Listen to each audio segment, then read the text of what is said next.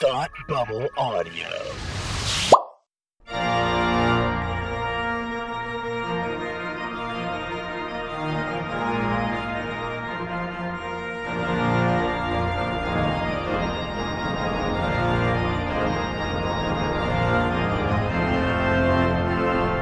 Hi, I'm Frank, and you're listening to The Gospel According to Lucas, where the Force meets Catholicism. Every episode, we analyze Scripture through the lens of Star Wars to uncover the Christian connection with a galaxy far, far away. If you'd like to read along with us, you can find a link to today's readings in the show notes at thegospelaccordingtolucas.com or right in your podcast app. We're using the New American Bible. Make sure you never miss an episode by subscribing for free to The Gospel According to Lucas in your favorite podcast app. Visit thegospelaccordingtolucas.com for links to subscribe. And finally, if you like what we do, please consider making a donation at patreon.com/thoughtbubbleaudio. I'm joined this week, as I am every week, by my good friend Tim. Hey, Tim, how's it going? It's going well, Frank. How are you? Doing great, in particular because we're joined by a special guest today, our very first guest on The Gospel According to Lucas, our very good friend, Brother Andrew. Hey, how's it going? It's great, Frank. How are you? I'm doing great. Thank you so much for joining us. Brother Andrew is a Marianist brother. He's a member of the Society of Mary. Do you want to just tell us quickly in a couple of sentences what the Marianists are all about? Sure. So we're a religious order of vowed religious brothers. We were founded in the 1800s in France, and our main apostolate and charism is education. So primarily, we work in schools throughout the world. That's awesome. Well, hey, thanks for you've been a longtime friend of mine and Tim's for most of our lives, and it's awesome. It's awesome to have you here today. So we'll be discussing today the gospel reading for the fourth Sunday of Lent. Is that correct? Yes. A reading from the Holy Gospel according to John.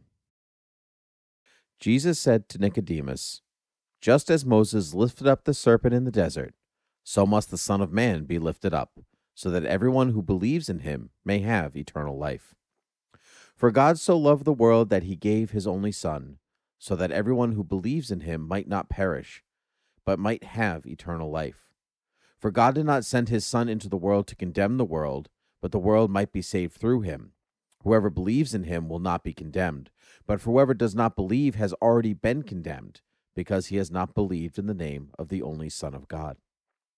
And this is the verdict, that the light came into the world, but people preferred darkness to light, because their works were evil. For everyone who does wicked things hates the light and does not come toward the light, so that his works might not be exposed. But whoever lives the truth comes to the light, so that his works may be clearly seen as done in God." The Gospel of the Lord. All right. So I want to focus on a couple of lines in particular, and those being, "But people preferred darkness to light because their works were evil." So when we sin, when we go astray, it's always easier to persist in our faults than to acknowledge our own mistakes and to own up to them. For many people, the sacrament of reconciliation is an incredibly difficult thing to even think about approaching. Seeking our own redemption is so difficult because we don't like to be reminded of our fallen nature. We see our sins and faults as diminishing our worth before God and each other. We struggle to admit that even with all the ways we may have gone astray, God still loves us more than we could ever comprehend. There are two characters in Star Wars that immediately leap to my mind when I think of our tendency to remain trapped in a cycle of darkness. Anakin Skywalker, or more properly, Darth Vader in this context, and Kylo Ren. Anakin spent the majority of his young life training to be a Jedi Knight. He had a mentor in Obi-Wan, but I think they each had a rather different idea of the nature of that relationship. Obi-Wan saw Anakin as a contemporary, as a brother, while Obi-Wan served as a father figure for Anakin. This is only tangentially related to his fall, but after the loss of Qui-Gon, they both were put in positions they weren't ready for. In spite of this, Anakin's training progressed rather well, though not without some arrogance, for about a decade until he was reunited with Padme Amidala on Coruscant. This helped his already problematic crush turn into an infatuation that, of course, ended in their secret marriage. From here on out, Anakin is living a double life and forming attachments contrary to his position as a Jedi. When he fears he'll lose her, he quickly descends into a spiral of fear and anger, and at last seeking guidance of the only person who seems to value his feelings and opinions, and ends up betraying the Jedi and turning to evil. Though he had crossed many lines before this, when he finally attacks Mace Windu and joins Darth Sidious, he ceases to be Anakin Skywalker, the Chosen One, and becomes Darth Vader. Shortly after, Padme also loses her life, and he believes that his child was also lost. Not only that, but Darth Sidious puts the blame on him for her death. At this point, he can no longer tolerate the thought of the light or of who he was. His guilt, shame, and rage trap him in a cycle of evil and of service to the Emperor. Similarly, Kylo Ren felt abandoned by the light and sought to emulate his grandfather. He seeks to achieve greatness and to continue the legacy of Vader because Luke failed him, and he likely had a complicated relationship with his father as well. His struggle is shown in many scenes in the sequels, but it's most clear at Starkiller Base on the bridge with Han Solo, and afterwards in the forest duel. He's actively suppressing the call of the light in favor of what he feels will give him more security and power. He is consumed by the dark side, and like anyone overwhelmed by the weight of guilt or shame or darkness, wants to pretend that the good in him no longer exists. Luckily, he ends up following after his grandfather more than he'd intended, because, as was famously said by Luke, there is still good in him. Both Vader and Kylo Ren were ultimately shown that they were not beyond love and redemption. They still had worth to those who loved them. There was still good in them. They were both able to reach back toward the light and reclaim their names. Gone were Darth Vader and Kylo Ren, and returned were Anakin Skywalker and Ben Solo. Just so we are all able to be redeemed, we all still have good in us, no matter how far we may have fallen.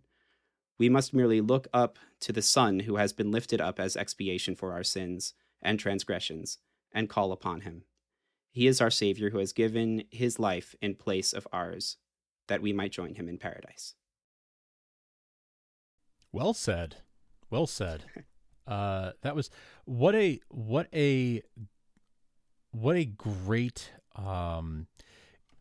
great way to look at those things. You know, we've it's very easy to draw a comparison. It's easy to draw a lazy comparison, like, oh, you know, evil Darth Vader. Duh. Like it's easy to do something like that. But I love the way that you specifically talked to the temptation to say, like, well, this is just who I am, or this is just you know, this is who I am now. This is I'm all in on this, sort of the sunk cost fallacy. I've gotten this far, I'm going to keep going down this path. And the way that Palpatine took advantage of Vader and sort of made him, shifted the blame to him for what happened to Padme, and made him feel like, well, this is all your fault anyway. You may as well just double down on this. Because that really does happen to all of us. Like those kinds of thoughts will flood our minds, where we feel like, well, I've gotten this far. Like what's a little bit more gonna, you know, what more will that hurt? Right. So you touched on that really nicely. Yeah, that's the same thing that Ben Solo goes through, right? Well, I've gotten this far, you know, like, so I've killed all these people at the Jedi Temple, so why not my dad? You know, why not almost my mom? Why not, right? Why not this? Why not Chewbacca? But it's, as we've said before, and so beautifully said on 30 Rock, it's never too late for now. But what actually was really struck with it the first time is the double life, right? You know, Anakin so quickly falls into the role of a double life and does find for a long time. He does actually find gratification in that double life. But it is also his undoing, and he ends up talking to the one person, like you said, that he feels like he actually values his feelings. which I thought was so telling, and I've never really thought about that before. Where Anakin, like looks out, like tries all these different avenues, and everyone's like, "Oh, pish posh, Anakin," ha ha ha. And so he actually like reaches out to somebody who's like, "Oh no, I'll listen to you," and that ends up being the devil incarnate in Star Wars form, right? And so the temptation of an easy ear can be its own devil, and I liked that. I liked that parallel that you drew very much. Thanks. Yeah, it's I mean, obviously, the first thing that came to my mind was, Vader, and then maybe and then I was like, Kylo Ren's a little bit better, but I tried to get a little bit more nuanced with it, beyond the obvious surface level. Yeah, that's what I mean. Like it goes beyond just like Vader bad. It goes to a level of you can relate to the what might come to us as like intrusive thoughts came to him in the form of Palpatine literally whispering over his shoulder, being like, "Hey, man, he kind of killed her." Hey, doth plague us anybody? Yeah, right. Yeah.